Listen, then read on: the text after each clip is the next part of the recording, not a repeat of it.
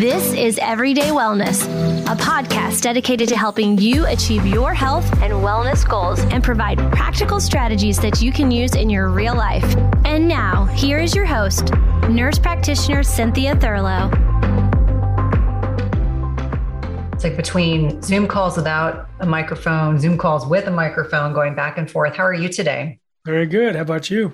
I'm doing really well. I really enjoyed preparing for this podcast. I think that on so many levels, there's this real lack of awareness. I think most of my platform is women north of 35. And so I think for so many people, they want to do better. They want better information. And it's just sometimes conflicting because there's so little transparency. So thank you for all the amazing work that you do and help educating us. I had to laugh. I was taking a walk and listening to your podcast with Ben Azadi. He and I are very good friends. And I literally, I normally don't do this, as I was on my walk with my dogs, texted him and said, I have to get connected to Jeffrey. I have to bring him on the podcast. I think this information is so, so important.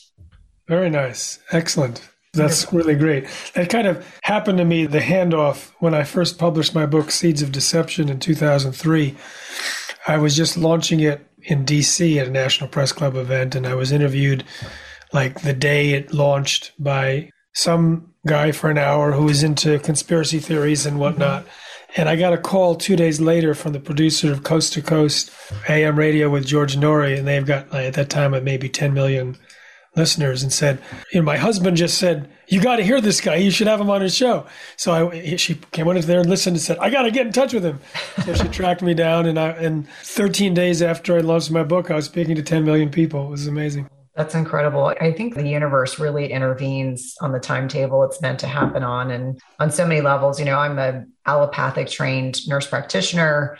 And after having a child with horrific food allergies, that really changed the trajectory of everything I did. And I only got to a point I had to leave clinical medicine almost 6 years ago and started this entrepreneurial journey, not realizing I would then be on this platform really speaking on behalf of women who in many ways feel like they don't have a voice, that they become invisible. And so I think podcasting is probably one of my favorite things that I do within my business because I get to meet such amazing individuals. But I would really love to start the conversation very organically. What got you so passionate about GMO, genetically modified foods? Because, you seem to really be the biggest voice in this space. And so I'm so grateful for the work that you're doing and being able to have the opportunity to share this with my community. Can I recommend that before we talk about how I got in, to justify to all your listeners to continue to listen, because everyone will go, oh yeah, I know about GMOs. Yeah. Oh yeah, I avoid GMOs, whatever. That eating organic, I will make the argument, and it'll be a good argument. Eating organic is the number one step to leading a healthy life. And it seems like, everyone has their hammer and everything as a nail to that. But I have heard from thousands and thousands of people. We surveyed 3,256 people as to what conditions they got better from when they switched to a non-GMO and largely organic diet. I've asked audiences at 150 lectures, including medical conferences. So the medical doctors were talking about their thousands of patients. What was the impact of putting your patients or yourself on a non-GMO and organic diet? I have just heard more than almost anyone in the world about the answer to that question. And nearly all of the diseases that are rising in these days are rising in parallel with the use of GMOs and Roundup, which is in our diet in the non-organic foods. And I can explain how this damages the foundation of our health and why switching to organic, even as a test, and how to do it most effectively could be one of the most important things someone does for their health. Now that I've gotten people's attention. Well, anyone that listens to me knows that my belief is it all starts with food. The choices that we make have such a critical net impact on our health. And it's more about the quality of foods that we're eating than anything else. There was a research article that I pulled last night that was looking at people that were eating a predominantly Mediterranean diet. And as good as that all is, because if you eat a traditional Mediterranean diet, you're going to be exposed to more foods in a natural state. But the one thing that they did mention was the caveat was it needed to be organic. Otherwise, you are exposed to increasing levels of pesticides and insecticides. And so I know we will definitely unpack all of this. My kids were laughing at me last night because I had type notes. I had so much that I thought we could, have the potential for talking about that would be of interest to listeners in particular. So let's start the conversation there, really talking about what are genetically modified foods and how long have they been a part of the processed food industry? GMOs, genetically modified organisms.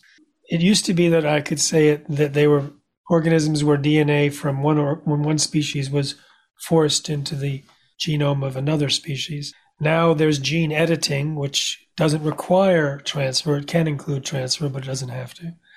And the process creates sequences that are not natural, but also creates massive collateral damage in the DNA, leading to all sorts of unpredicted side effects. The most common genetically engineered crops are those that are engineered not to die when sprayed with herbicide. The herbicide would normally kill the crops, but because they have genes from bacteria in there, like Roundup Ready soy, corn, cotton, canola, sugar beets, and alfalfa, they can be sprayed with Roundup herbicide right over the top of the crops and not die. So you have the damage from the genetic engineering process in the DNA, which can lead to allergens and toxins and carcinogens and nutritional problems. And then you have the Roundup sprayed on the crops, and it gets absorbed into the crops and deposited into the food portion in large measure. And then there are some crops, cotton, corn, soybeans in South America, they produce an insecticide which kills insects by breaking open holes in their guts.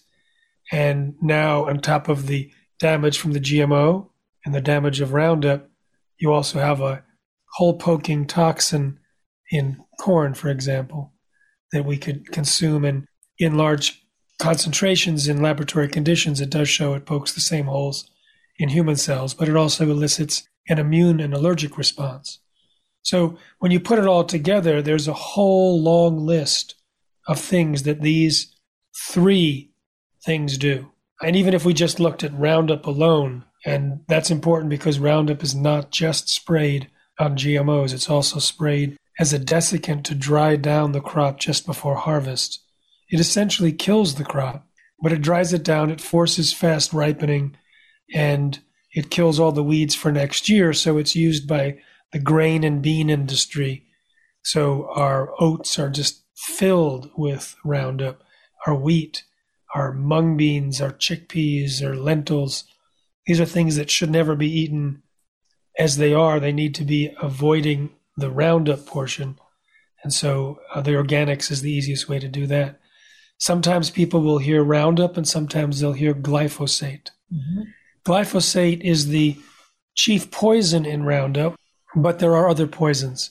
So Roundup is as much as 125 times more toxic than glyphosate alone, but a lot of the research has been on glyphosate alone, and even alone, it is devastating to health. Well, it's really interesting because when I dove down this rabbit hole after listening to you on another podcast, I think the initial impetus for these genetically modified organisms, at least the justification, had a lot to do with, we'll be able to feed more people, the yields, the profits, it'll really be beneficial. And what I found really concerning was that the safeguards that should be in place to protect consumers have really failed us. Mm-hmm. And so I think that there's value in at least addressing, what role did the FDA play in this? The EPA, these are the things that people will come up with. They'll say, well, don't we have safeguards that are in place to protect us as consumers? And this is definitely one of those regulatory issues where, big business can override safety concerns that are expressed, not only by scientists, anything that you have been involved in, you're bringing in, leading scientists and individuals, microbiologists, veterinarians, physicians that are, sounding the alarm, echoing what you're saying. What role does the FDA and EPA and other governmental regulatory agencies, what have they played in this to protect or not protect consumers? It's a great question. And I'll say that this Feed the World issue was an afterthought as a way of defending the rejection by Europe of GMOs, and they just made up, okay, it's needed to feed the world. It wasn't designed to feed the world. If feeding the world was the design, it wouldn't have been Roundup Ready crops or BT toxin crops. It wouldn't have been the particular types of crops they have chosen. And that's just a ruse, and it actually doesn't increase yield on average and doesn't work for small farmers in the developing nations. So the FDA was told by the White House under the first Bush administration to promote GMOs. And they created a new position, the Deputy Commissioner of Policy, for Michael Taylor. It was created for Monsanto's former attorney. And the position that Michael Taylor took was to be in charge of creating policy for the FDA. At the very same time, the FDA was creating policy for GMOs in food and genetically engineered bovine growth hormone, a drug for cows to increase milk supply, and both Monsanto was the producers of. I mean, they're the massive producers of the GMOs. They're now purchased by Bayer, the aspirin maker, but Monsanto still exists in the wearing a Bayer uniform. And during the time that the policy for GMOs was being created, the FDA assigned it to 17 scientists to come up with recommendations. We have their memos and recommendations, and they were all ignored. They were all just kicked out. Every time the policy paper went to upstairs, Michael Taylor, it came back and all of the science and concerns were systematically removed. Till there was complaints, there was anger among the scientists. So what's become of this document? It doesn't address the side effects. It's basically a pro-industry document. It doesn't address consumer concerns. And at the end of the day, the FDA's policy claimed in print, the agency is not aware of any information showing that foods created by these new methods differ from other foods in any meaningful or uniform way, unquote. Now that was a lie. No one knew it was a lie because it wasn't. That came out as part of the policy in 1992, and that was the excuse for saying no safety testing is necessary. No labeling is necessary. Companies like Monsanto can introduce their GMOs to the food supply without even telling the FDA. All that was based on that one sentence, and that one sentence was a lie. In fact, summarizing the scientists' concerns, Linda Kahl, the compliance officer at the agency, said it's the opinion of the technical experts of the agency that the process of genetic engineering is different than traditional breeding and leads to different risks. By trying to force a conclusion that there's no difference is like trying to force a square peg into a round hole. They elaborated toxins and allergens and new diseases and nutritional problems and insisted that even human toxicological tests were needed. And it was all overruled by this political decision. So the FDA policy that was been touted as pro-industry by Michael Taylor was handed up to the White House. And the White House said, no, it's still not good enough. It needs to insist that there's no difference and that GMOs are even more precise. And these 12 pages about the dangers to environment, get rid of them. Too much concern. Your purpose is to promote GMOs. So this mandate to promote GMOs is not hidden. It's explicit. When a deputy commissioner gave a talk, a different one, to the dairy industry 20 years ago, he said these are the two goals of the FDA. The first was about food and drugs. The second was to promote biotechnology. And they're the ones that are also supposed to test it and require testing, etc. So there's a voluntary FDA consultation process that's a meaningless exercise that does not have any requirements, no standardization, no requirement to actually give the FDA any details that they can use to determine whether the food is safe. And there's only been one company, the very first, that gave actual animal feeding raw data to the FDA to evaluate, and the FDA said it doesn't meet our standards. There's these deaths and there's these lesions and whatnot. It didn't pass, so no one else submitted the details. Horrifying when you think about the fact that the exact organizations in our government that are designed to protect consumers are more concerned about supporting big industry than they are about the safety and the needs of their citizens.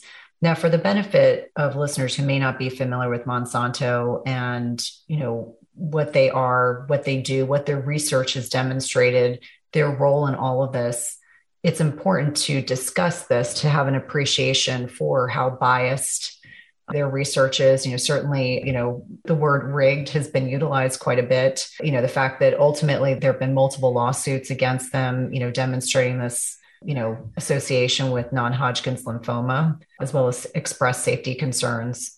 Yeah, so Monsanto has been voted as the most evil company on the planet over and over again, but they really live up to their award. It's amazing what came out during the non-Hodgkin's lymphoma trials a couple of years ago. I was very involved. In fact, my name was mentioned in some of the Monsanto documents on this, and the subject line was whack-a-mole. They want to just hit me down every time I come up with something. And that was used to demonstrate what they do to scientific arguments. But to give an example of the rigged research and disregard for human health, and there is so many violations of ethics that the juries were furious at Monsanto. And the punitive damages were as much as $2 billion voted by the juries. It got reduced by the judges, but they were very angry with Monsanto for their actions. And here's one of my favorite examples of a rigged research, because I've been documenting the rigged research for 20 years, and I love catching them red-handed. But I did not know about this until the trial, and I was like, oh, good, another to add to my collection. So Roundup is very, very dangerous. Glyphosate, the chief toxin, is amazingly dangerous for health. And they had rigged research and fought against the carcinogen and classification, and they participated in fraudulent studies with a company that three of the laboratory executives went to jail, including someone that had been loaned from Monsanto for their fraud. They had hired a scientist who was world's expert to try and disprove a relationship between glyphosate and cancer, and he said, no, there's a pretty clear connection. So they canceled his contract, and then Ghost wrote a study with the exact opposite conclusions and that was used as the basis for approvals around the world. It goes on and on. But my favorite rigged research was, in order to determine how much Roundup is absorbed into the human skin, they take cadaver skin and expose it, and it was about 10%, which was more than 3 times the allowable level. So if they had simply submitted that data, that would not have been allowed to be used. But they didn't. They hid that data illegally. And then they rigged their research. This is Monsanto science that we all have to pay attention to. They took human cadaver skin and they baked it in an oven. Now, we know what happens when meat is baked. They baked it for a long time in an oven, then they froze it. Baking it alone wasn't enough. They had to then freeze it. They probably even tried this after just baking it, but no. They baked it, then they froze it, then they applied the Roundup, and hardly any got absorbed. And they gave those numbers to the EPA, never telling them it was based on baked and frozen human skin. Do you find yourself struggling to get a good night's sleep? If so, you may be dealing with a hidden mineral deficiency. It is not at all uncommon in perimenopause and menopause to deal with sleep challenges. And we know that one of many contributory reasons for poor sleep can be a reduction in specific minerals that help regulate sleep quality, including magnesium, which is involved in GABA, which is our body's main calming neurotransmitter. We also know that we need potassium to create melatonin. And this is a hormone that is a master antioxidant, but is also utilized to help induce sleep. We also think about things like zinc, which can balance excitatory neurotransmitters like glutamate. And if it's overactive, meaning if your glutamate levels are too high, it can prevent your brain from becoming more relaxed and inducing sleep. And lastly, selenium increases both our deep sleep and sleep duration. All these minerals matter a lot for sleep, and any imbalances or deficits can have a major impact on the quality of sleep you get each night. And that's why I love Beam Minerals. They offer a full spectrum mineral supplement that gives you every essential mineral your body needs in the right doses, all in a highly absorbable liquid form. All you do is take a shot of Beam Minerals about an hour before bed. Don't worry, it tastes like water, and you'll replenish all of your body's minerals in about 30 seconds and give your brain what it needs for deep restorative sleep. I've been using this product over the last several months. I've really been impressed with the improvement in my sleep metrics, which I like to share on social media with my followers. And if you want a simple way to improve your sleep, head over to www.bminerals.com and use code Cynthia for 20% off your first order. That's www.bminerals.com and use code Cynthia for 20% off your first order. Today's podcast is sponsored by NutriSense. It combines cutting-edge technology and human expertise so you can see how your body responds to different types of nutrition, stress, exercise, sleep, and where you are in your menstrual cycle in real time. And by pairing a continuous glucose monitor with their app and expert nutritional guidance, NutriSense can help you reach your health goals. And the best part is it's not just a program where they send you the CGM and you have to figure it out on your own. Each subscription plan includes 1 month of free expert nutritionist support. Your nutritionist will work with you one-on-one, interpreting your data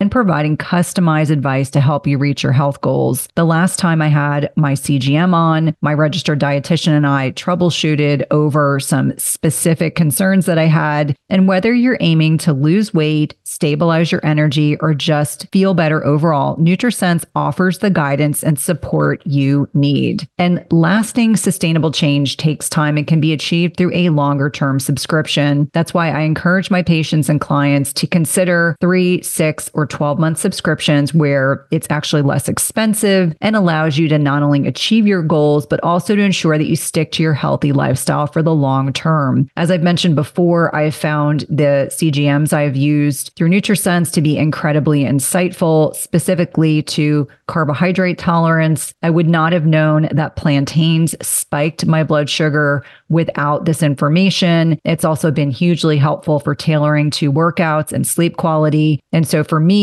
even though I am metabolically healthy, I find the insights to be particularly helpful to tailor my lifestyle changes to my blood sugar. Visit nutrisense.io/EWP and use the code EWP for $30 off plus 1 month of free nutritionist support. Be sure to let them know you're a listener of the Everyday Wellness podcast when they ask you how you heard about them. This is one of my favorite ways to take care of my health and one of my top recommendations for all of my patients and clients.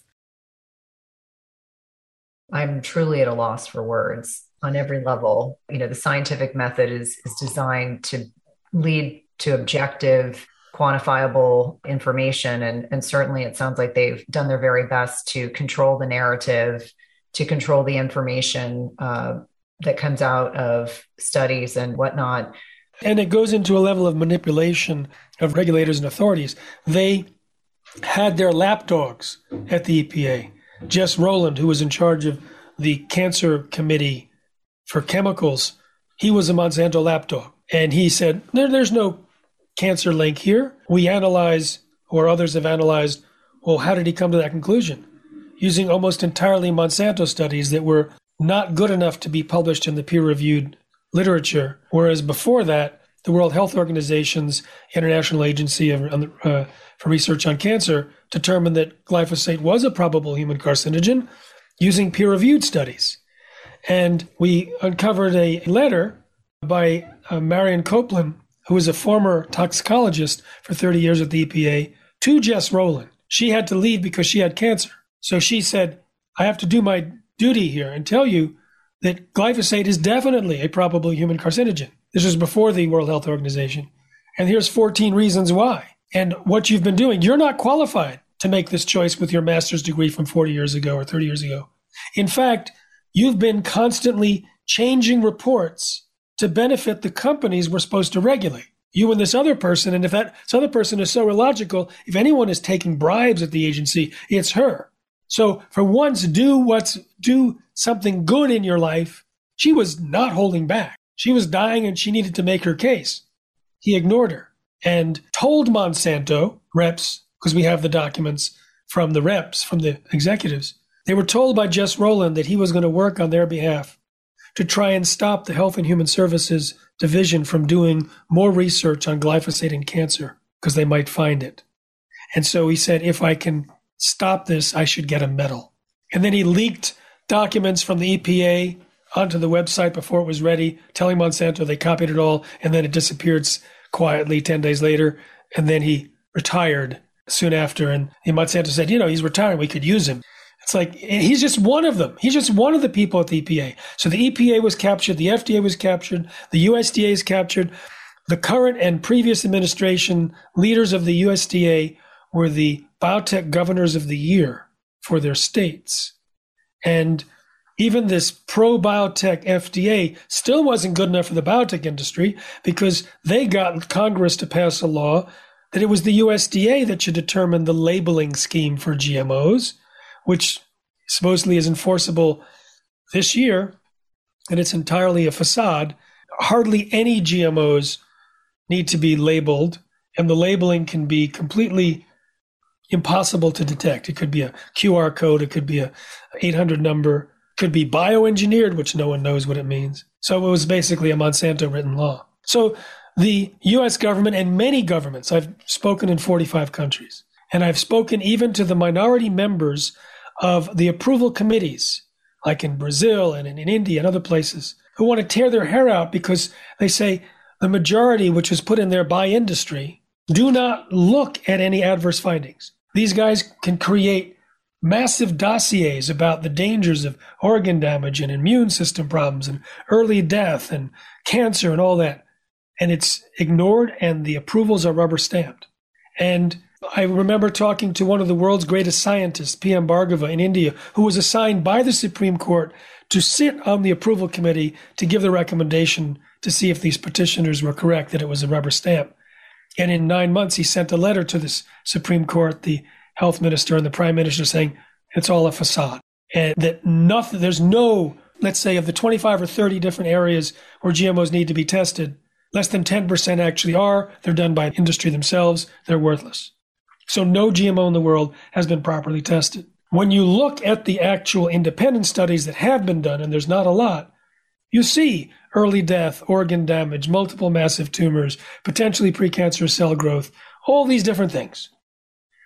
And when you look at Roundup, there's more research on Roundup, so we can speak with more granular authority, creating leaky gut, damaging the mitochondria, damaging the microbiome, and causing an inability to absorb minerals, damaging the production of neurotransmitters like serotonin, melatonin, dopamine, the hormonal imbalances, birth defects, cancer, all these things. It's clear in the literature.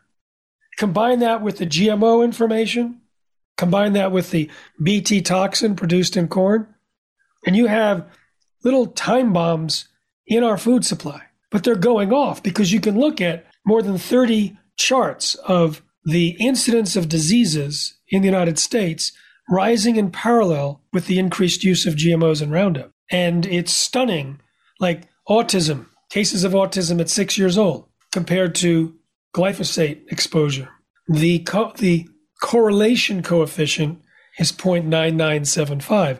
A perfect correlation is 1. It's nearly a perfect line. Now, correlation doesn't prove causation, but we can look at what Roundup does and identify it one-to-one with what happens in autism. And I'm not the one that did that research. It was an MIT senior researcher, Stephanie Seneff, who had been looking to try and find what the cause of autism was. She's an expert at big data analysis and pattern recognition.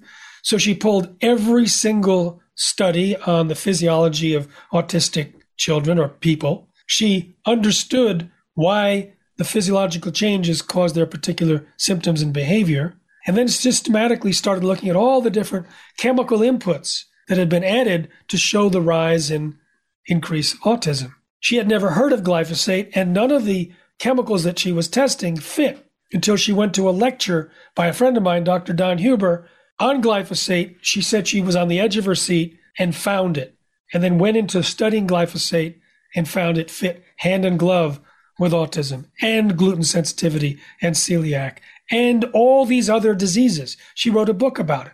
And, you take something like insomnia going up, something that seems less of a concern to the general person unless you have it. Well, insomnia is often governed by melatonin. Melatonin is created by serotonin. Serotonin is created by L-tryptophan. L-tryptophan is created largely by the gut bacteria in our guts, using a pathway called the shikimate pathway, which is shut down by glyphosate. So you can draw the lines, you can connect the dots. not enough tryptophan, not enough melatonin. Sleep disorders, including insomnia, are rising in parallel with the increased use of Roundup in our food supply. Irritable bowel, cancer, diabetes, overweight, senile dementia, Parkinson's, Alzheimer's, infertility, high blood pressure. All of these have dots to connect to the nature of what's happening with GMOs and Roundup. And so I say to people, don't bother reading the studies, just do your own study. Switch to organic for a few weeks and take notes. You may be switching to organic because you heard one of those words that I just said that related to your experience, like obesity or insomnia or skin conditions or IBD or whatever. Don't just look there, because you have no idea that your energy may shoot up and you may not realize it's because of your food. The number 2 most common result of benefit, according to our 3,256 person survey, was overcoming fatigue. The number 1 was digestive disorders. 85.2% said it improved digestive disorders by a significant amount, at least significant. So we're having a situation where when people switch to organic, they actually notice something changes in their bodies. I have a documentary with Amy Hart called Secret Ingredients, where we document families that have this transformation. And one of the cool parts of the film are the doctors talking about how when the people cheat after they've changed their diet, after they feel better and they go away on vacation or they go to weddings or they go out to eat or they just get dietary fatigue, then they see their symptoms come back. Then it's absolute proof to them what the link is. And they don't want their autoimmune disease or their pain or their whatever, according to the doctors. I'm just quoting them from the film. So write down all the symptoms 1 to 10, your energy level, your mood, and the percentage of organic you eat that day. And every day on a spreadsheet, check it out and do the experiments yourself. Don't bother diving into the experimental literature. It's a waste of time because you might come up with a Monsanto rigged research that tells you everything's okay. Well, on so many levels, the information that you're sharing today is so important. It's one of those things, I believe in taking inspired action. And as I've said to you and said earlier in the podcast, that when I heard you, I literally stopped in my tracks on a trail with my dogs and texted Ben Azadi, who's a good friend, and said, I have to be connected with Jeffrey because this information is needed by everyone. I think that there's this misconception that trying to eat organic is somehow elite. And I have to remind people that we have to keep things so simple. When I'm working with predominantly women and we do just a broad-based elimination diet, just cut out gluten and grains. And within a couple of days, their sleep is better, their mood is better, their eczema is improving. All of a sudden, their cycles become more regular. And, it has that wonderful trickle-down effect. So I would love to kind of talk a little bit more about glyphosate because, I dove down the rabbit hole the other day, really looking at what does it do in the body beyond, wrecking the gut. And what I found really interesting is that it actually interferes with the synthesis of specific amino acids. So for those listening, protein is broken down into amino acids, which can then be absorbed by the body. But worse than that, it actually grabs onto and chelates minerals. So not only are you consuming something that your body can't properly break down, but it's binding to key minerals, micronutrients that your body then cannot use. Even worse than that is the fact that it destroys beneficial bacteria in the gut microbiome and allows this proliferation of non-beneficial bacteria and even dysbiosis, which I affectionately refer to as weeds in the garden. But I'd love to speak more about that because it really has this domino effect. And it sounds benign when we talk about it, but when you understand the physiology of actually what's changing in the body, it explains the symptomatology that comes along with that. And then beyond that, the pathophysiology, the diseases and disorders that we're seeing in relation to consumption of this toxin. It's a great question. Let's drill down together. It tells me that your audience likes this. And so it's like, good, I've written a couple of books on this. Let me talk. So the story that people might remember from this conversation is that glyphosate was originally patented to descale industrial boilers and pipes. Because it is a chelator, means it hugs minerals and doesn't let go, and it hugs nearly all of them. It grabs the mineral deposits along the walls of the pipes and boilers, and it brings them out and gets spread on the ground somewhere. And then they discovered, when it's spread on the ground, it's killing all the plants. Let's make it an herbicide. Now, as a chelator, by grabbing the minerals, what's interesting is, and there's something to unpack here, eat your vitamins, eat your minerals. What really does a mineral do? A mineral is like, some people call it the key to ignition of a pathway. I like to call it the boss. So there's all these workers hanging around in the body waiting to undertake certain actions. Thousands and hundreds of thousands and billions of different actions. But they just sit around on strike or just waiting until the boss comes and says, okay, we're here, let's start. If the mineral doesn't show up, they're all on strike. And all of these metabolic pathways do not function. It is absolute requirement for these metabolic pathways to have these minerals in place. Now, when you spray Roundup on crops, crops become mineral deficient. And so if we eat the crops that have been sprayed with Roundup, we get mineral deficient crops. There's less minerals. But we also have Roundup residues in those foods. So the minerals that are circulating can be chelated and become less available. So we have a mineral deficient diet and a mineral deficient mechanism. Most of the livestock in the United States are fed Roundup ready crops: soy, corn, cottonseed, canola, meal, sugar beet pulp, alfalfa. Those are the 6 GMO Roundup ready crops. All of those crops are already mineral deficient. Huge amounts of Roundup are consumed by the animals. That means the animals are even more mineral deficient. So there's epidemics among the livestock now of problems associated with mineral deficiency. We eat the mineral deficient animals as well, and the Roundup residues in their bodies. So that alone, if we had nothing else to go on, that could create a list of diseases that would far more than what we have the time to discuss or the charts available. Then we have the gut bacteria, which everyone knows these days who's listening to your podcast. It's the thing. It's the bomb. Gut bacteria is everything.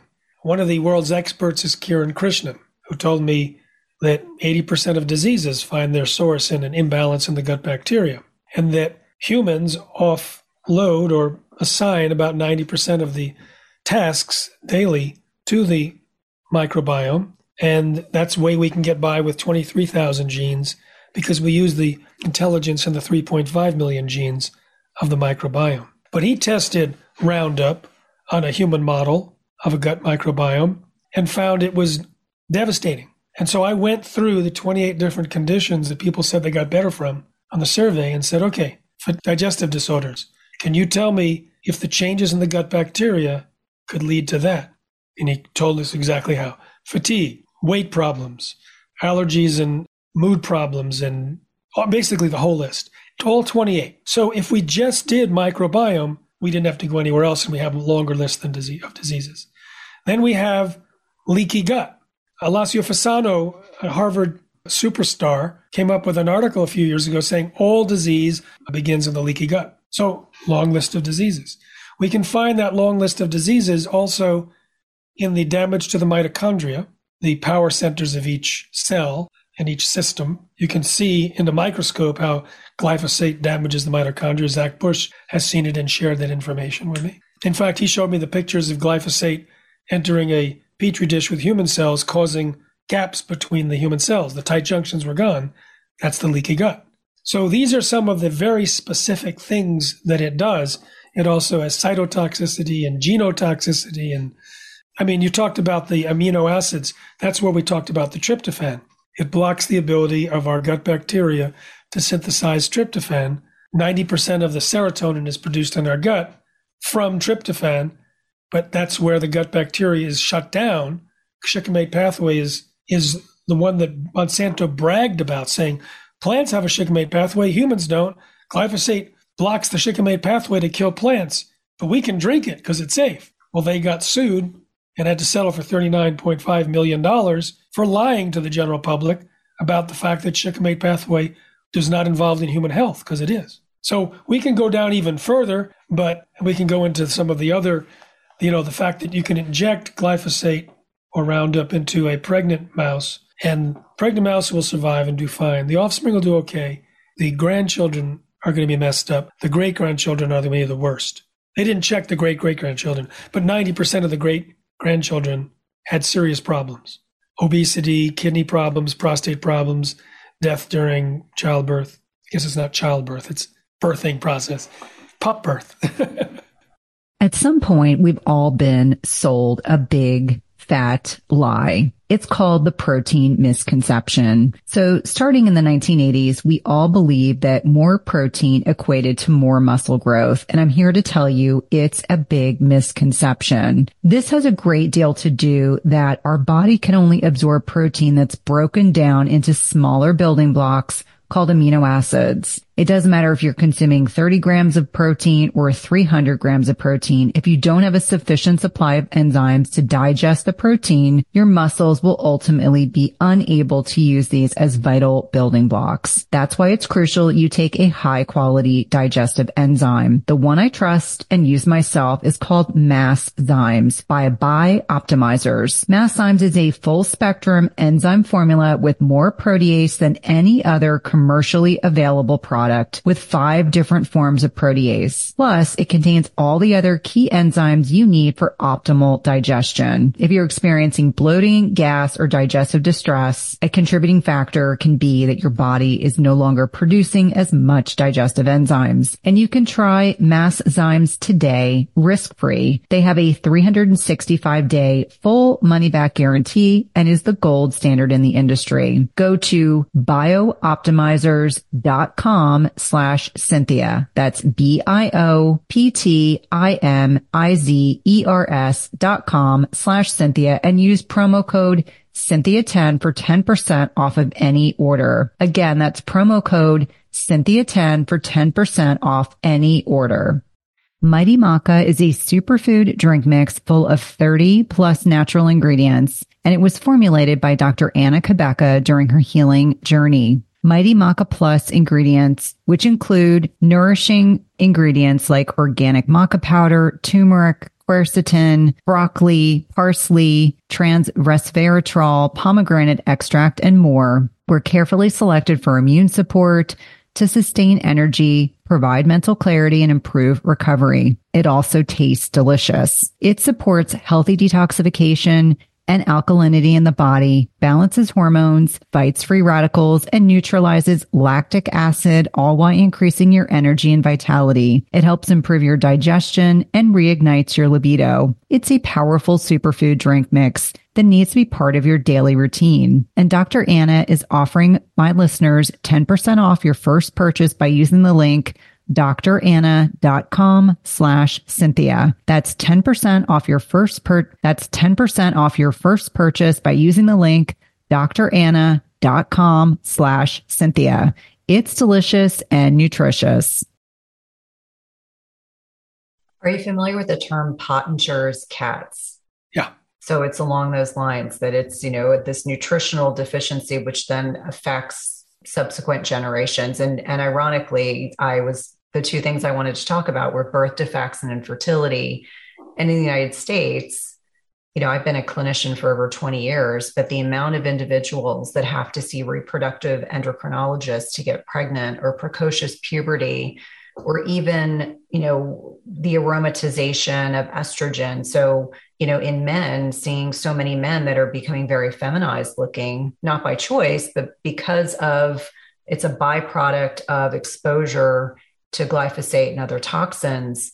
And this has profound impact. If you go into any grocery store, touching back on your prior point, how many reflux medications, how many sleep aids are available. It's really a testament to how much our health has changed over the last 30 years, and not to really to our detriment and not to our benefit. But I think it's really interesting to me how important it is to be aware of the net impact, not just to us, but our subsequent and future offspring. So we talk about epigenetics and how you can have specific genes that get turned on in our offspring just from their exposures in the environment. The gene is primed, and if you get the right ignition key, it'll express the gene. And that's profoundly troubling. Obviously I'm a parent. Most people that are listening are probably parents, or they have, individuals that they care for or love a great deal. And so this is significant. We have a population that's increasingly very metabolically inflexible and unhealthy. We're in the midst of a year 2 of a global pandemic. And I can't think of a better time for us to really be closely examining choices that we're making and trying our best to try to limit the things we're exposed to, which can be so profoundly detrimental. I agree completely. And I want to talk about infertility and birth defects and problems with offspring. There's a lot to go into.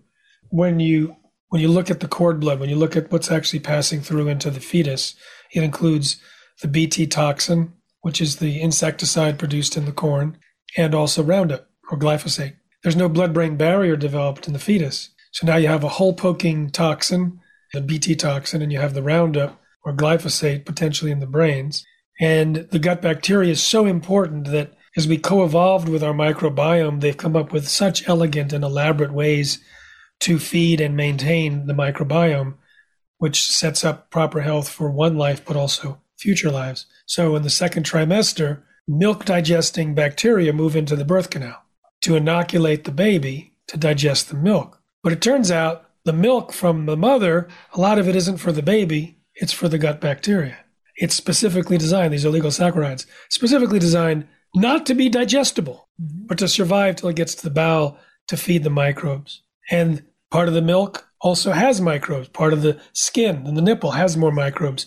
And then the state of the health of the baby is reflected on the microbiome in their saliva, which is fed back to the mother through the nursing, which changes the formula. It's so important. And with glyphosate, it damages the bacteria of the mother and of the child, creating a devastating start to life. But when it comes to, and you mentioned aromatase and estrogen, one of the hormones that glyphosate damages or changes the function of is aromatase, which sets the balance between estrogen and testosterone. That's something you don't want to mess with. I was at a medical conference, a chiropractic conference years ago, giving a talk, and I was there with Amy Hart, and she brought her camera. She's a filmmaker, as I. And I said, we have a filmmaker here who we're going to ask questions to anyone and get testimonies from anyone that wants to share information about themselves or their patients about GMOs around it. And come and find it and get your time assigned and meet us at our hotel room. So first comes Kathleen DiChiara. And the story was so profound and so shocking, we decided to do an entire documentary focused on her and go to her house and talk about what happened to the 5 kids and the 28 chronic conditions when she switched first to gluten-free and soy-free and this thing, and then finally went organic. And you could see the shift, and her son is no longer autistic, etc. The next person that came in also got in the film, chiropractor Dr. Marcia Schaefer. And she said that she treats people by putting them all on an organic diet along with her chiropractic, and that she's been getting all of these infertile couples. So in addition to the chiropractic, she does an organic diet, and they're all getting kids. And I think at the time there was 52 that we either had kids or were now pregnant and didn't have pregnancy options before. And I said, okay, how many who did your protocol are unsuccessful? She said, none. By the time we did the film and went to her place and interviewed her, it was like 75. By the time we finished the film after years in post, it was 92. Last time I talked to her, it was 123 couples. No failures. In the film, she says, years ago there was 40 infertility clinics. Now there's 440. As you mentioned, it's a big business. And people like Stephanie Seneff, the MIT researcher who's a biochemical genius, say, it's right there in the numbers. It's right there. You can see what it's doing. You can see how it damages. And there's little things you can know, like, manganese is needed for sperm motility. If you chelate that and it's not available, that's just one thing. It goes on. I mean, mice that were fed Roundup Ready soybeans had damage to their testicles, including the young sperm cells. There's so many ways in on this, so many different data points that point to the GMOs and the Roundup. In Russia, they fed Roundup Ready soy to rats, and they actually fed it to pregnant rats starting 3 weeks before they got pregnant. And then the death rate was like 9. It was huge. It was more than 50% of the death rate compared to natural soy. And they also couldn't reproduce afterwards when they tried to, the ones that were fed GMOs. When they tried to mate with each other, they couldn't. When they mated with someone that wasn't also fed, there was an occasional success, no problem in the controls. Then they repeated a similar study with hamsters over 3 generations. Again, most weren't able to have kids. They had, insufficient growth and birth defects, et cetera, et cetera. And this is stuff that doesn't get out. I mean, I've been working running a nonprofit, the Institute for Responsible Technology, for a long time, trying to get this word out. But it's enough so that now 51% of Americans believe GMO foods are unsafe. So we've done a lot. No, absolutely. And then I'm sitting in here as I'm thinking about a conversation. When I went to the store earlier, there was a new mom, and she was commenting that she didn't produce enough breast milk, so she had started formula. And I'm listening to this conversation, and she was saying, oh, and my daughter had a reaction to the formula. And in the back of my mind, because I knew of our conversation, I started thinking about the identified brands that had more exposure to GMO ingredients.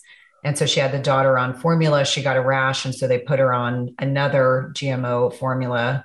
And so perhaps one of the areas that we can definitely touch on is talking about baby formula. And there's no judgment, because I know there are people who aren't able to breastfeed for a variety of reasons, and they assume that kind of the conventional baby formula is going to be a healthy alternative. But something that I found really surprising when I was doing a little bit of research is that a lot of the over-the-counter baby formula is full of bovine growth hormone, corn derivatives, as well as GMO soy. And so along these lines, are we setting our children up for a lifetime of health issues if that's the only thing that's available to them? I'm sure there's probably things that are outside, may not be economically feasible for every single individual.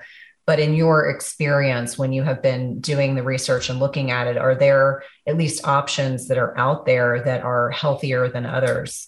Definitely. In the film Genetic Roulette, which I released in 2012, we tested baby formula for GMOs. Since then, we've tested a lot of foods for Roundup or glyphosate residues, and also compiled all of the other tests from other nonprofits. So if you go to responsibletechnology.org, it's a sortable, searchable list of all these foods, including baby formulas. Yeah, a lot of the baby formulas are very dangerous, in my opinion, because of the GMOs and the Roundup, and there are organic alternatives. And I think that that's worth the money when you think about what it's going to do for setting up health. You talked about the organic possibly being elite. There's 2 things I want to say. One is combine the health budget in your mind with your food budget. As you'll see, the outcomes in terms of health are real and powerful, and they actually will save money for many, many people. Combine the health budget with your food budget and your philanthropy budget. Move it in there too, because you get to support a healthier life. And we can talk a little bit about the existential threat from GMOs before we go, why it's really necessary to do that now.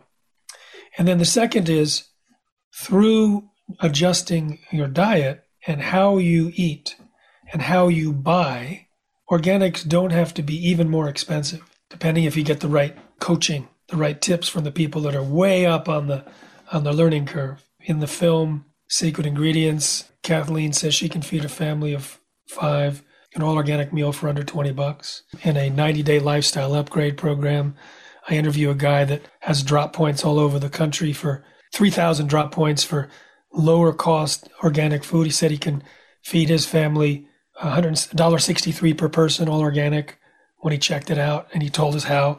So there's ways to do it, and it's worth it. And cooking is one way to help. If you've been eating processed conventional foods and you go to processed organic foods, that's going to increase your budget. But if you switch to cooking and you buy ingredients rather than final processed foods, you may actually go down in your daily expense, and your life can change. Imagine one of the outcomes that people talk about is clearer thinking, lower brain fog. The number 2 reported improvement in the 150 lectures was increased energy and reduced brain fog. Put that together, even if you're not suffering from one of those diseases, that is worth a lot. Oh, I couldn't agree with you more. I do have one more question for you before we wind up the conversation. I am dairy free in my house, but I have a family of teenage boys and a very active spouse. And so dairy is a big focus of what they enjoy consuming. And what do you think is the issues with recombinant DNA derived bovine, so the Posilac, and I may be mispronouncing that. So is Posilac still an issue for our food supply, or have most of the, higher quality manufacturers remedied having this? So it's hidden in stuff. If you look at certainly not an organic, if you look at your particular dairy, it should say one of these things: no artificial hormones, no RBGH, no RBST.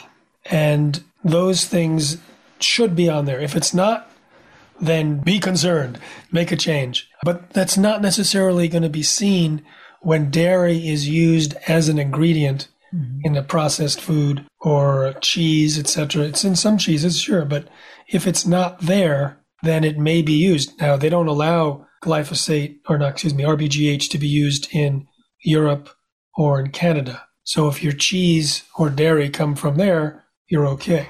I have a film called Your Milk on Drugs, Just Say No. And you can go to yourmilkondrugs.com and watch some of the information. It turns out Monsanto former scientist told me that 3 of his colleagues were testing milk from cows treated with this bovine growth hormone and found so much cancer-promoting hormone in the milk, the 3 Monsanto scientists refused to drink milk after that unless it was organic, and one bought his own cow. So it's pretty serious, pretty serious. Now, you said this was your last question. I have something I'd like to add. Oh, sure. No, the reason why I was predominantly asking, and my teenagers were saying, well, please ask about dairy, because I don't drink dairy, because I don't do well with dairy, but try to explain to them why it's so important to do organic if they're going to have ice cream or if they're going to have milk and cheese and things like that. I think, my concerns kind of stem from, the passive exposure of antibiotics and then having cows with mastitis, and then thinking about IGF-1 exposure and the role with cancer. So it's kind of like my head kind of goes in a bunch of different directions. So that was the initial concern, was that, passive exposure over time, because it proliferates in the processed food industry, is that setting people up? Is that another layer of concern that? Oh, yeah, absolutely. In fact, the director of the FDA's Center for Veterinary Medicine, Gerald Geist, in 1991, wrote that the milk and meat from animals fed GMOs has unique risks. And of course, we know that bioaccumulation can occur. One bite from an animal may have a certain amount of Roundup, but it can bioaccumulate into the tissues and bones and whatnot of the animal. It can also be secreted in part of the milk, etc. We know that human breast milk in some studies have had glyphosate found in there. We know that the structure and nature of the cow's milk changes when the animals eat GMOs versus non-GMOs. I'm not familiar whether Roundup is found in the milk or not. It's in our list, so I haven't been paying attention because I don't drink it. So sorry for not knowing the answer about the amount of Roundup, but certainly the nutritional structure of the milk, the amount of fat and long-chain fatty acids, etc., that are all that can be shifted. No, that completely makes sense. And then I know you had a question for me, but as we kind of wrap things up, you've said some really important things that are takeaways for listeners. The value of purchasing organic, learning to cook. I was raised by an Italian mother. You better believe my brother and I know how to cook, as well as my husband, really looking thoughtfully at, non-GMO labeling. And you could probably speak better to that. What are some of if there's one or two other things that you generally recommend when people are trying to make better choices, things that don't necessarily involve having to dive down a rabbit hole of information, but just kind of broad-based recommendations that might be helpful? It's really very simple. I want to make it as simple as possible. Organic does not allow the use of GMOs and Roundup. My focus is those two culprits. You can find other culprits and you want to go fair trade or you want to go this, you want it, whatever. But mine are GMOs and Roundup, and I feel pretty confident that they're A+ concerns. If you can't eat organic, at least eat non-GMO. You can go to responsibletechnology.org to get a list of what the 12 GMO crops are and their derivatives. And then you want to avoid also the non-organic grains and beans that would have high levels of Roundup. So oats, wheat, most of the beans and lentils, hummus because of the chickpeas. It's found in wine and in orange juice and all these other things because of how it's used in agriculture. But you can see, you look at the kind of foods you like, see how high it is compared to the others, and you'll get a sense of whether you want to, like I used to have oatmeal when traveling around. I was on the road for 13 years, nearly all 13 years, like 6 to 9 months a year. And oatmeal was a thing I could have in the morning for breakfast, but not anymore. I have to travel with my own oatmeal, organic. So those are the things, basically, to avoid GMOs and Roundup, organic, non-GMO, and then get to that list. The other thing is this, and this is really important. Roundup is in the air. It's in our water supply, some of our water supplies. It's not possible to go zero. So if you end up with Roundup or with GMOs, maybe you're in a situation where you can't control your food, don't worry about it. Because worrying is toxic, and GMOs are toxic, and now you've just increased your toxic exposure. So it's like a level of discipline that requires a mastery to really be healthy. If you're really committing to change your diet to be healthy, then commit to not worry about when you can't do it 100%. Commit to it. Make it like, yeah, I'm not going to worry about it. It's like you've budgeted for it. I've budgeted for a certain amount of exposure. Well, I think that's really important. I abide by the good, better, best. And so you do the best you can with your circumstances. Now, I know you mentioned you had a question for me. I want to be respectful of your time. Gene editing is the newest way of making a GMO, and it's very inexpensive. You can buy a do-it-yourself kit on Amazon for $169, and the price is going to go down, and the power is going to go up.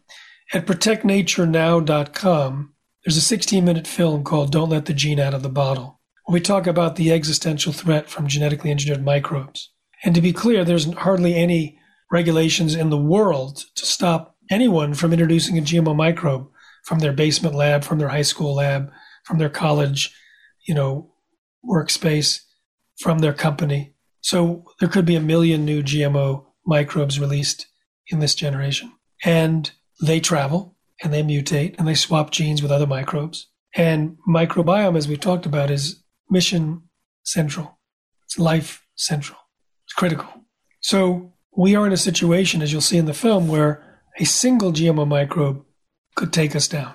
One microbe that was planned to be released for farmers could have ended terrestrial plant life on the planet, potentially. Another one could have altered weather patterns. Another one could have created a pandemic that was better than 50% death rate. So our Protect Nature Now campaign is working on everyone's behalf. We're microbiome whisperers trying to protect the microbiome. And it's new access to it, so it's new to human civilization, and it is an existential threat that needs global attention. So when you go to protectnaturenow.com, watch the film for 16 minutes, go to the advocacy platform. We load up with a different campaign each month or two, which sends stuff to all of your elected officials and all of your local media. And then go to the donation tab, please, and make a recurring donation so we can know each month how much is coming, so we can open the office in Brussels and in Beijing and whatnot. We need to do this globally, and we need to do it quick, because this is way beyond individual choice. We can handle individual choice. We discussed it for an hour.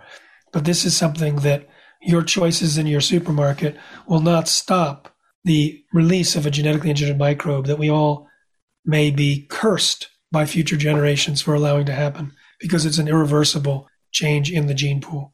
And that's one of the most serious aspects of GMOs. You can't recall them once you release them. Well, thank you for your advocacy and your work. I've watched that movie, and the documentary is absolutely excellent. Please go and donate.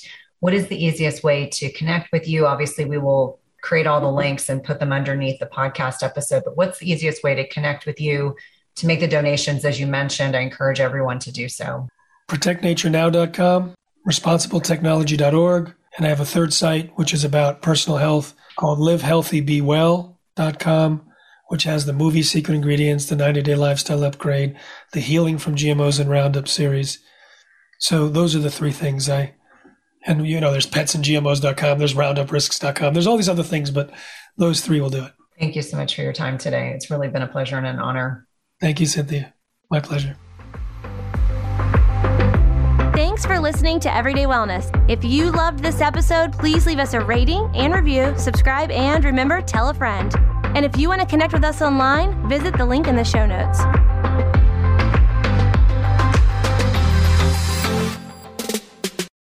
Just as you carefully choose the cut of meat or freshness of produce that you cook at home, you should carefully choose chemical-free cookware that provides a healthy and safe cooking experience. The materials in 360 cookware are safe, sustainable, and of the highest quality. Their cookware is 100% free from any toxic chemicals, as the company produces quality stainless steel cookware and bakeware without added chemicals, and all are manufactured in the United States. It's also the leading manufacturer that equips kitchens with cookware and bakeware that are free of all of the toxic chemicals and coatings, including PFAS, Teflon, and ceramic. And the best thing is that when used properly, the product's construction provides nonstick properties and a product that can be passed down through generations. Go to www.360cookware.com and use code Cynthia20 for 20% off your first order. Again, that's 360cookware.com and use code Cynthia20 for 20% off your first order. We've been using their products over the last several months and have really been pleased with not only the durability, but ease of cleanliness.